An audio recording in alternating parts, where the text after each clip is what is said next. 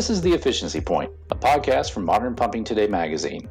I'm MPT editor Jay Campbell, along with our producer Seth Saunders. You can find us online at mptmag.com, and please rate, review, and subscribe to the show on any of your favorite podcasting apps. On today's episode, we speak with Edward Tom from Yaskawa, America, about his company's recently released GA500 industrial microdrive. We also take a look ahead into the May issue of MPT Magazine and look back on an important day in industrial pump history. But first, some headlines.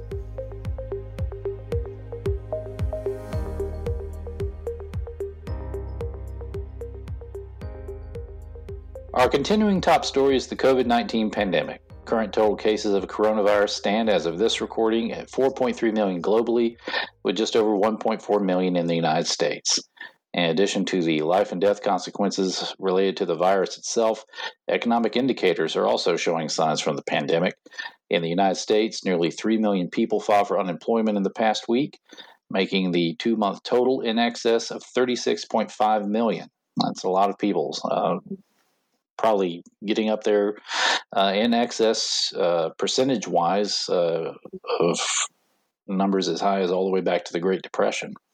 The World Health Organization has warned on Wednesday that COVID-19 may never go away, and some projections lay out a 5-year gap until the pandemic is completely under control. So we're going to be dealing with this for a long time and seeing a lot of adjustments going forward. In positive news, Watermark, the corporate citizenship program of global water technology company Xylem, announced that it's adding its support to UNICEF's COVID-19 relief efforts. The partnership will provide access to safe water and sanitation for vulnerable children and families, with Xylem's contribution directed to the most at-risk communities, providing critical supplies. UNICEF's COVID-19 Water, Sanitation, and Hygiene, or WASH, response targets at-risk, low-capacity countries to secure WASH services and infection prevention and control, or IPC, in both health facilities, schools, households, as well as community settings. Patrick Decker, Xylem's president and CEO, stated, "Communities with access to water, sanitation, and hygiene have strong first-line defense in the fight against the spread of COVID-19. Xylem Watermark's support for UNICEF is part of a broader commitment that aims to improve the health of low-income families through water, sanitation, and hygiene education and infrastructure around the world." For more information, we'll put a link to the WASH program in the show notes for this episode. In legislative news, the U.S. Senate's Environment and Public Works EPW Committee passed legislation that will make significant investments in water recycling programs and resources. The two pieces of legislation, America's Water Infrastructure Act of 2020 and the Drinking Water Infrastructure Act of 2020, include numerous provisions that will advance the adoption of water reuse across the country. The legislation includes language to reauthorize the pilot program for alternative water source grants, through which the EPA would provide competitive grants to communities to support water recycling projects. In addition, the legislation directs EPA to establish an interagency working group on water reuse to coordinate federal activities across the federal government. Patricia Senacropi, executive director of the Water Reuse Association, applauded the new legislation, stating, "The bills passed by the committee today provide tools and investments to help communities address complex and evolving challenges through the adoption of water reuse." Seth, you probably don't know this, but because most people don't even think about it, but a lot of the products that you may drink, like from sodas on the shelf to even processed foods, incorporate a lot of reused water. Were you aware of that? I can't say it's something I actively think about, but when you say that, it doesn't surprise me because it just makes sense to me that so much water is reused, recycled, and reintegrated into the cycle. We had a statement from the Water Reuse Association on that news item.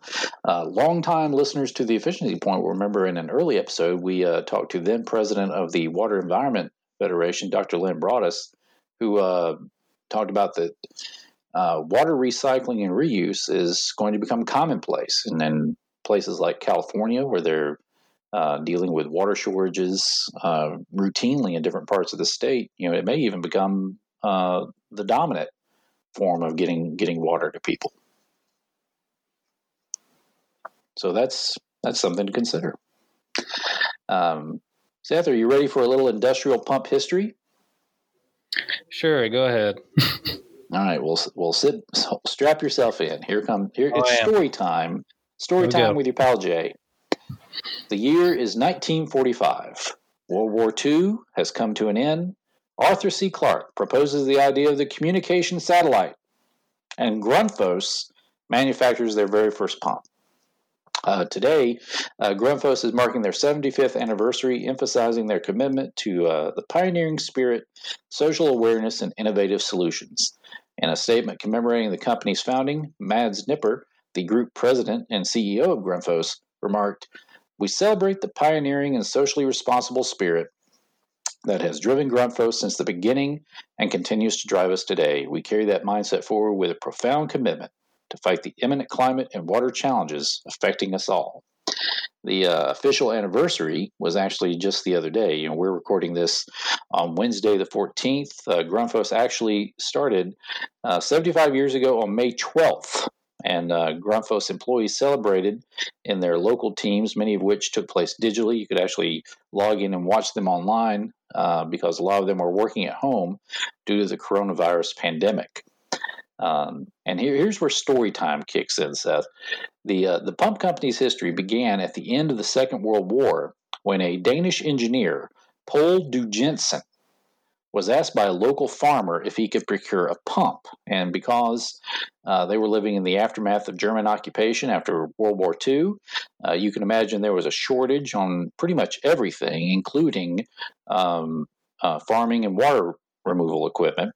So du Jensen decided that he would just build a complete water supply system from scratch. And the solution proved such a great success in the area, it laid the groundwork for the company we know today. He went on to found the Grundfos company as an inclusive and collaborative workplace, and is quoted as saying his motto, "If you're on your own, you can do a little, but you can do a lot when you work together." So isn't that a nice little uplifting note? Yeah, that's actually a pretty cool story. Yeah. So it's an important day in pump industry history, and maybe we'll check in with some more history as time goes on.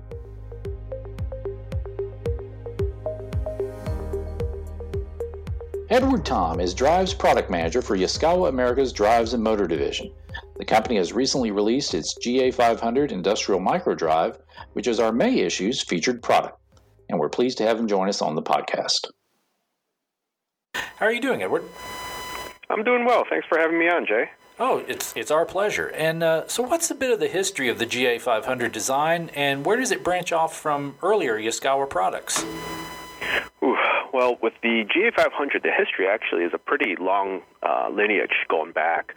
But just starting more with the recent one, it does replace what our current product, the V1000 on there. And what it does is it's taking its main core items, the ones that we feel are great benefits, great design points for it.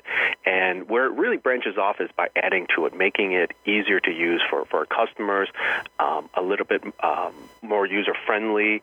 And also when it comes to just the operation of it, have it so that if a person needs to interface with it later on, and do any troubleshooting, make that also easy for them as well. So the biggest thing with it is that when compared to its predecessor, it's something we like to say is easier to use. It has more capabilities built into it in terms of its control portion, and also an expanded horsepower range, so pushing the limits really of what would be considered a microdrive. So who would be the target audiences for the GA500, and where do you see the problems out there in the industry that this product is trying to solve? Well, the target audience for the 500 is any industrial application, so industrial pumping applications of that sort as well. And really what it's intended to help is, one, make it easier and make it so people interface with it, whether it be mounting, programming it. First thing we want to do is make it kind of relieve some of the tension that some people might have with it. So if it's their first time interfacing with the device, a lot of times some people may look at that black box and kind of freeze up a little bit. And we want to make sure that when they do take a look at it, they have the information and they feel comfortable with it. So that's one of the main things we wanted to try to address with it. Trying to get rid of that monkey staring at the monolith feeling. Yeah, exactly. Because a lot of times you kind of look at it, and if you're not, and if it's completely new, and I think many of us have done it many times, you really are just scared, and you don't know how that you're afraid of breaking it, we'll say. So that was one of the big things we wanted to do. But I mean, in VFDs in general, just drives in general, two of the things that we also want to do, and I think it's been done just in drives in general, though, too, is just the energy savings aspect of it. Be able to run at whatever speed that they need to, and also lower the maintenance portion. When you are able to vary the speed more on an electrical from an electrical means versus mechanical, what you now do is also eliminate some of the maintenance that's associated with having the mechanical components in there. So a lot of it really is intended to make it a lot easier, simplify a lot of the systems that are out there so that there's not that higher complexity and there's less to worry about, whether it be from the beginning of the design phase with someone creating the machine all the way to the end user having it installed at their facility and doing any maintenance and any upkeep that they need to do of the machine, and which may include the drive on there. So once people get over that initial fear of breaking the machine and they feel more comfortable with the 500, what have been some of the initial reviews you've been getting? How's it been succeeding? Well, the 500 is actually very new for us, so we're actually still getting it into the field. So I don't have a lot of feedback yet. Most of the feedback from just what we've shown off has been positive so far with its design, the way it interfaces, and some of the tools that we have available for it. So a little bit of time will tell how people are going to feel once they get into the machine. But if it's anything like its predecessor, the V1000, really good reviews, really good positive feedback on that. People like that compact size, the capability of being able to run the application, and having that precise control out there. And I would feel that because it's built on that same platform in terms of the design criteria of it, I think it's going to perform just as well, if not better, when it comes to being out there in the field. And you've already talked a little bit about the ease of use aspect of it. How does this drive expand on what customers can do once they do have that familiarity? Some of the things that it can expand on, once they get over the hump of just being able to program and get their motor running or get their pump running, there's a lot of other features on there that can help with both their machines and their design. One of the things is its network capability. There's been definitely a lot more talk nowadays and a lot of movement of just getting things onto some type of a communication network. Right. Certainly we keep hearing, whether it be industrial Internet of Things or Industry 4.0, a lot of it is getting it so that we can get the information across the line and be able to coordinate it with a lot of other things that may be present. And with the GA500, it offers a full line of options for a lot of the major industrial protocols. So some of the ones that people are familiar with, particularly here, would be Ethernet IP, but there's also Profinet, Modbus TCP, right.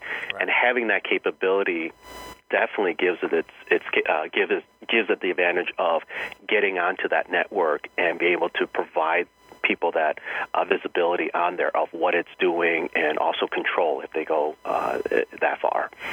So once the GA500 pulls that data out, how easy is it to share across a facility or even across multiple facilities? That portion usually relies more on the control portion, so the people setting up the system. So we make a lot of that data readily available. And how that's shared on there is really more network topology and network layout at that point. So if they have a historian that they're running, they can pull that off of there. If they have a PLC that they're using just to control maybe the machine level or through there, they can certainly grab all of that information from it. So there's no restriction in the sense of where the GA500 would send the data. It's just how the network really is laid out at that moment. That's great. And how would you recommend users take full advantage of the GA500? Oh boy. With it having so much in there, I would say it's probably going to be very difficult to take advantage of everything that's in there. I would certainly say that with all the flexibility that's in there, a person can really take advantage of it in terms of knowing what their application is and knowing what they want to do. Or even if they have plans of different things. I guess if I were to expand it really, if they had thoughts of ways to improve their machines, increase the throughput of it, however they want to do it, they can definitely take a look at how they want to achieve that through using the drive. Again, with going back to the information the drive can provide, they may be able to find some information that the drive provides to them, and it indicates to them that the machine is running in a certain way, and they can maybe push the limits on that. So that might be from a throughput. If I look on the flip side of it from a maintenance standpoint, certainly the drive has its maintenance monitors to alert users how the drive is performing, when it may require some routine maintenance. But at other points, some people have taken advantage of some of the other monitors that are in there to help them also indicate if there's a problem or if there's or something arising on the machine, to pinpoint that and be able to take care of it before something catastrophic happens. So current is the first thing I'm thinking of, where they may monitor current over time, and if over time, as they're mapping it, they see it keep going up and up and up, they could indicate there's some type of a mechanical buildup and bind up, and help them determine, hey, we actually need to go take a look at this and schedule some maintenance time to evaluate this before it becomes a big issue. And certainly everyone could probably feel the pain of when a machine goes down in the middle of a production run, with nothing being done, they aren't making any money at that point. But from a factory standpoint, now they're kind of dead in the water. So this at least helps them plan for it and avoid that situation. That sounds great. Now, in terms of ease of use, in terms of everything running well, and what to do when there's a production shutdown, how easy is the GA500 to program? Does it need to be hooked up to main power first, or can it be programmed before you install it? Oh, man, this thing has the ability to be programmed in multiple different ways. So traditionally, you've always had to apply main power and use the keypad to navigate through it and navigate the different menus. But with the architecture of the drive, we can actually connect it up to whether it be a PC or a mobile device, particularly an Android device that supports USB on the go. And using either DriveWizard Industrial on the PC or DriveWizard Mobile on a mobile device, we can plug into it via the USB and program and send the parameters in there without any main power applied. So where there's situations where certainly you might have something that's installed onto a machine, the main power runs haven't come up to it. If a person is ready to program it, and say that's a different person than who's wiring it, they might be able to go in, put in a parameter set in there to get it prepped, and then when it is time to run the machine, it could be at a point where they know the parameter set well enough that they know the machine will run. They don't need to be present, or it becomes a shorter amount of time that they're going to need to spend troubleshooting and looking on other things that might need to be done with the machine, and maybe even fine-tune it at that point. So really nice to be able to do that. Other times where the ability to program without power is, say a unit comes in, it's maybe considered a spare unit. And if it's dedicated for a particular application, you could have someone program it right then and there while it's still inside the box, and have it marked off for that as a spare for a particular machine, so that if it does go, if the drive does go out years later, the drive fails, and it usually happens at 2-3 o'clock in the morning. Someone in maintenance can go in, grab that spare, put it in, and wire it up and be ready to go and get production going in a very short amount of time. So helping to reduce that downtime for them. So you can pull that downtime to just a matter of, arguably just minutes right out of the box. Pretty much, yeah. That's amazing. Like I said earlier, the GA500 Industrial Microdrive is our featured product for the May issue. But Edward, where else can people find more information about this product? You can definitely go to our website, the Yaskawa.com website. We do have a nice landing page for it at Yaskawa.com/GA500. It gives you some information on the GA500, and from there it leads you to the different resources that are available to it. And we do have something where if you do want to submit a form on there, it gives you a link to a lot of our documents that are actually all the documents that are associated with the GA500. So make it a lot easier for a person to be able to find what they're looking for just from a single document. Well, Edward, it's been a pleasure speaking with you today. Thank you for taking the time. Oh, it's been my pleasure, Jay. Thank you. All right, take care.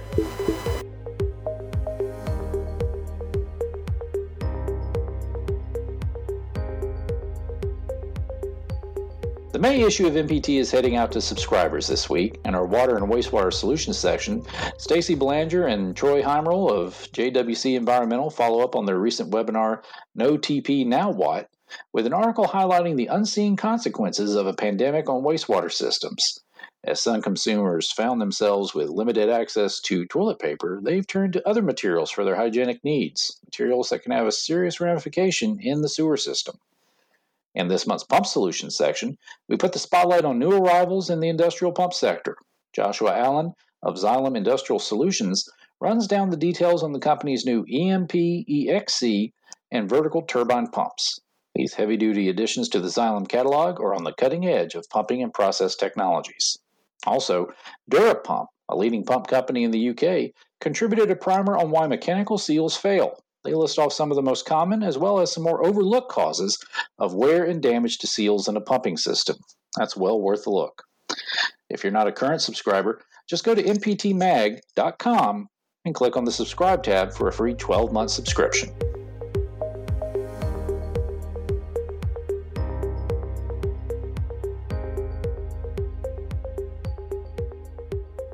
This has been The Efficiency Point, a podcast from MPT Magazine. Follow us on Twitter at ModPumpMag for updates on our next episode. Today's episode was produced by Seth Saunders. I'm your host, Jay Campbell. Stay safe, and thank you for listening.